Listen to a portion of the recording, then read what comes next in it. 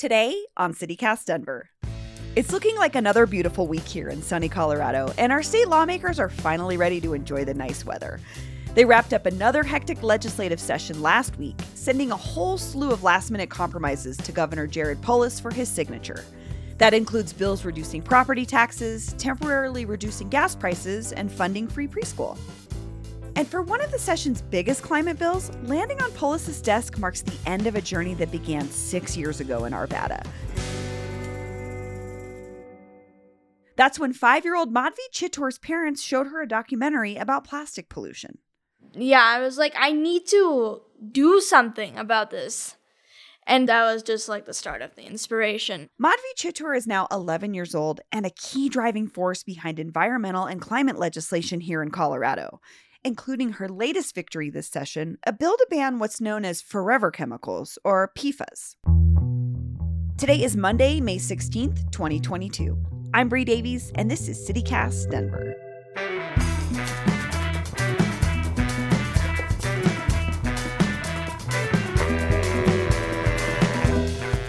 Madhvi Chittor, welcome to CityCast Denver.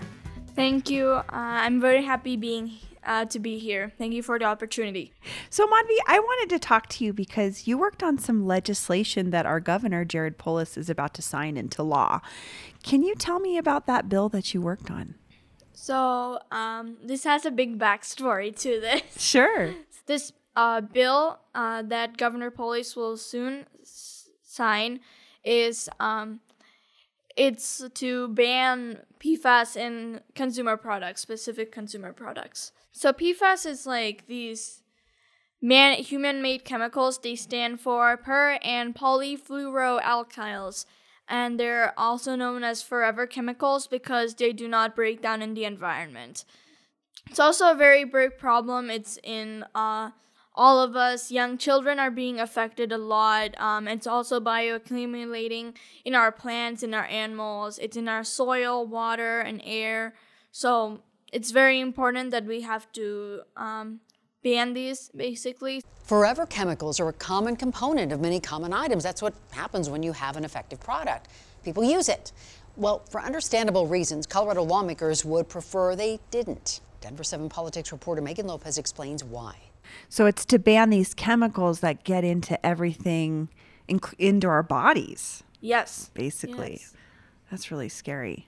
Colorado has taken steps to ban the chemicals' use in some instances. This legislative session, lawmakers are looking to phase out PFAS in consumer products starting in 2024. Carpets, cookware, cosmetics, furniture, and some fabrics would be included. So I read in the Denver Post that Representative Lisa Cutter, who introduced this bill in the first place, initially got the idea from you. Where did you get the idea to address this issue with these chemicals? So I've actually been doing this activism like against PFAS since 2018. Yeah. I've been in like the climate rallies, and I've been like going and raising my voice and talking about it. And then I made a request to State Representative Ms. Lisa Cutter. So that's how she introduced the bill. Who would like to get us started? Representative Cutter. Thank you, Mr. Chair, and thank you, committee, for hearing our bill tonight. First of all, I want to acknowledge Madhvi Chittor, who you've seen already in testimony and will be testifying again because she is such a really passionate activist. And so there was these. Did you realize like these chemicals were like in our water and stuff, right? Yeah.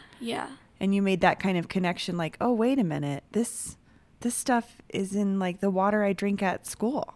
And it's not just school, it's everywhere. It's even and just because of that, it's in our soil, and that's how, like, all the crops and even our beef, dairy, eggs, that's all affected. It's very sad.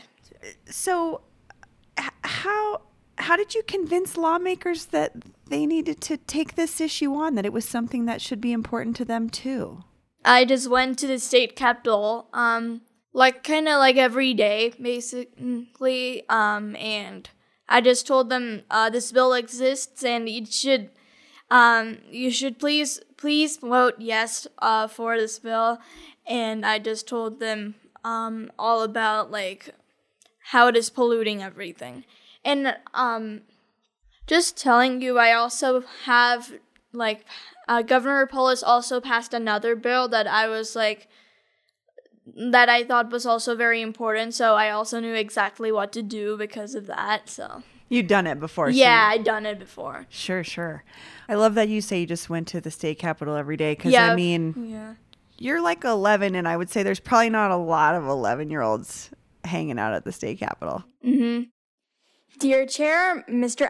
Alex Valdez, and all committee members, I am Madhvi Chitor, 11 years old, appointed United Nations Child Advisor. I fight for children's fundamental rights to clean air, clean water, clean soil, clean food, and great health.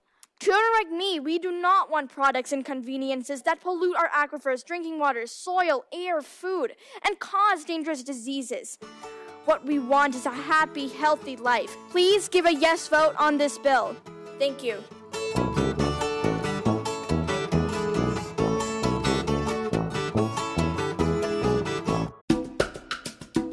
This episode is brought to you by the Colorado Wine Board. Because the wine community here is surprisingly robust. I mean, think about Bigsby's Folly and Infinite Monkey Theorem here in Denver alone. And there are urban wineries all across the Front Range. Then there's the Western Slope, Paonia, Palisade. Hello, Palisade wine? Are you kidding me?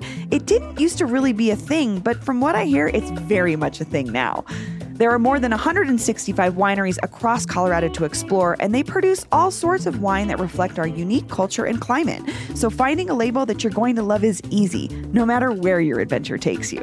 Discover it for yourself and support local winemakers at coloradowine.com. That's coloradowine.com.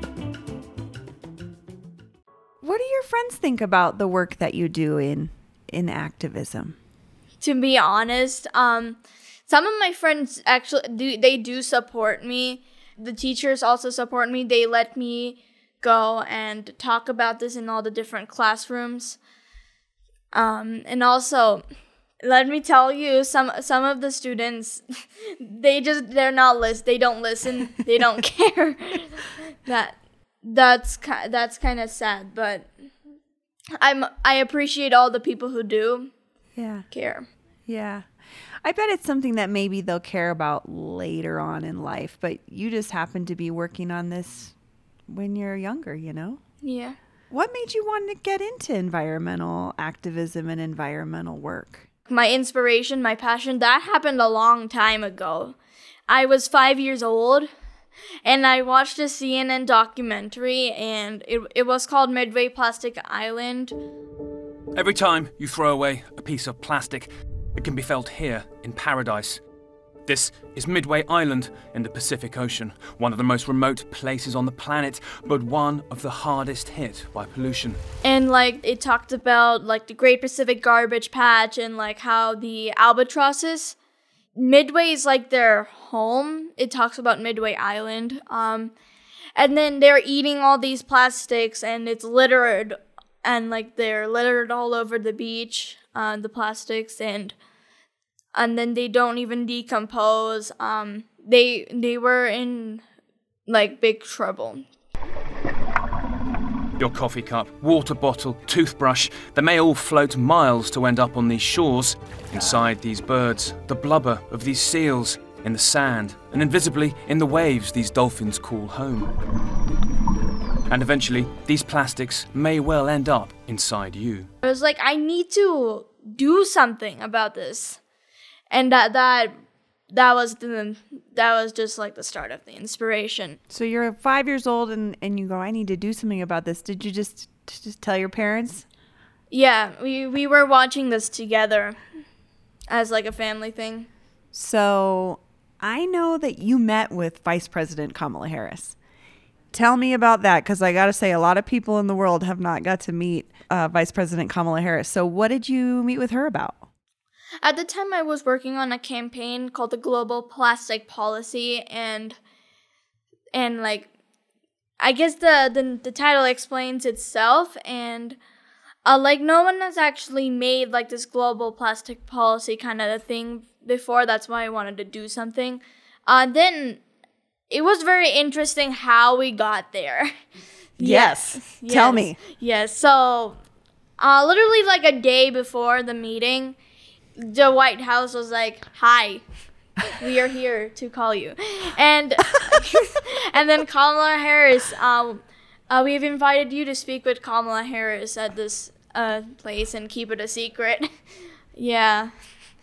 I mean, I don't know how I would tell my friends that if I was your age, but you couldn't tell them until after, right? Yeah. So you met with her and you talked. Mm-hmm.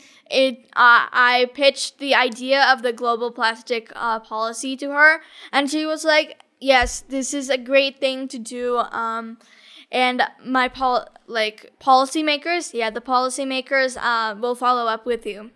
Oh, well, so you've got the ear of the Vice President of the United States is listening to what you're saying, so I think you're onto something. Mm-hmm. And it happened in March 2021, like nicely 2 days before my birthday. That's a pretty cool early birthday present, I would have to say.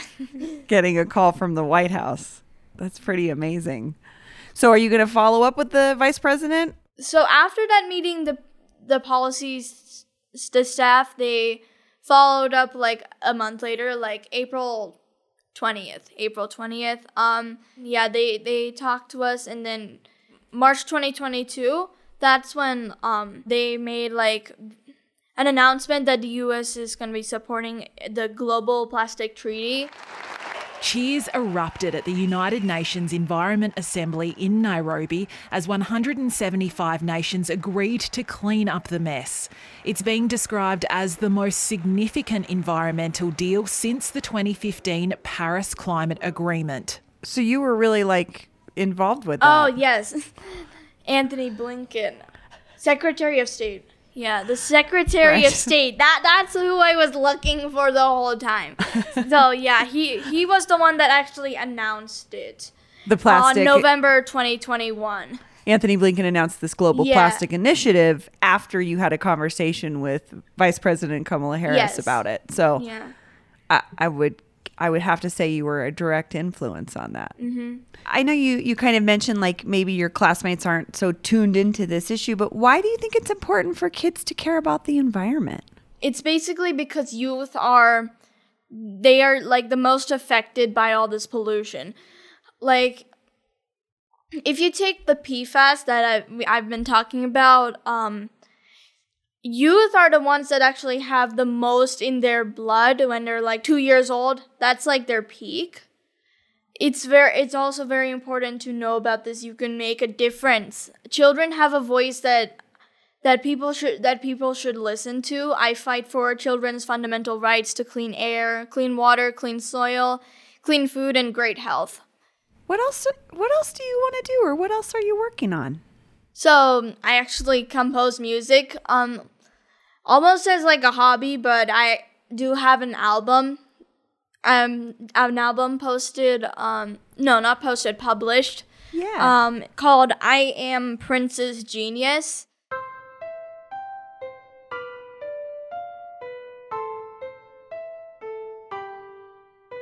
Cool. I'll link it to our listeners so they can check it out. So you're into a lot of different things. Yeah. Like environment and science and making music. Mm-hmm. That's so cool. Well, Madhvi, thank you so much for joining me today. Yeah, thank you too. It's very nice having this awesome opportunity. Thank you. And also thank you all for listening to this podcast. Thank you.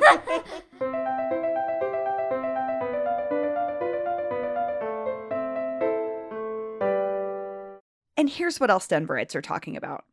To follow up on a story we brought you last week, North High School teacher Tim Hernandez has been placed on administrative leave by DPS. The Denver Post reports that the move comes after the educator joined a walkout organized by his own students last Friday in response to his teaching contract not being renewed.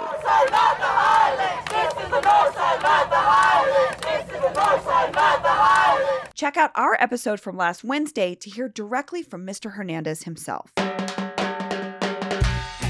That's all for today here on CityCast Denver. If you enjoyed the show, why not take a minute to tell a friend about us? Rate the show wherever you get your podcasts, and subscribe to our morning newsletter, where today Peyton digs into the winners and losers of the legislative session.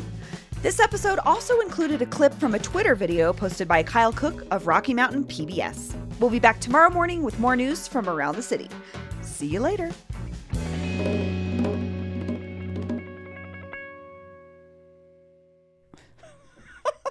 don't know what I was thinking when I wrote this.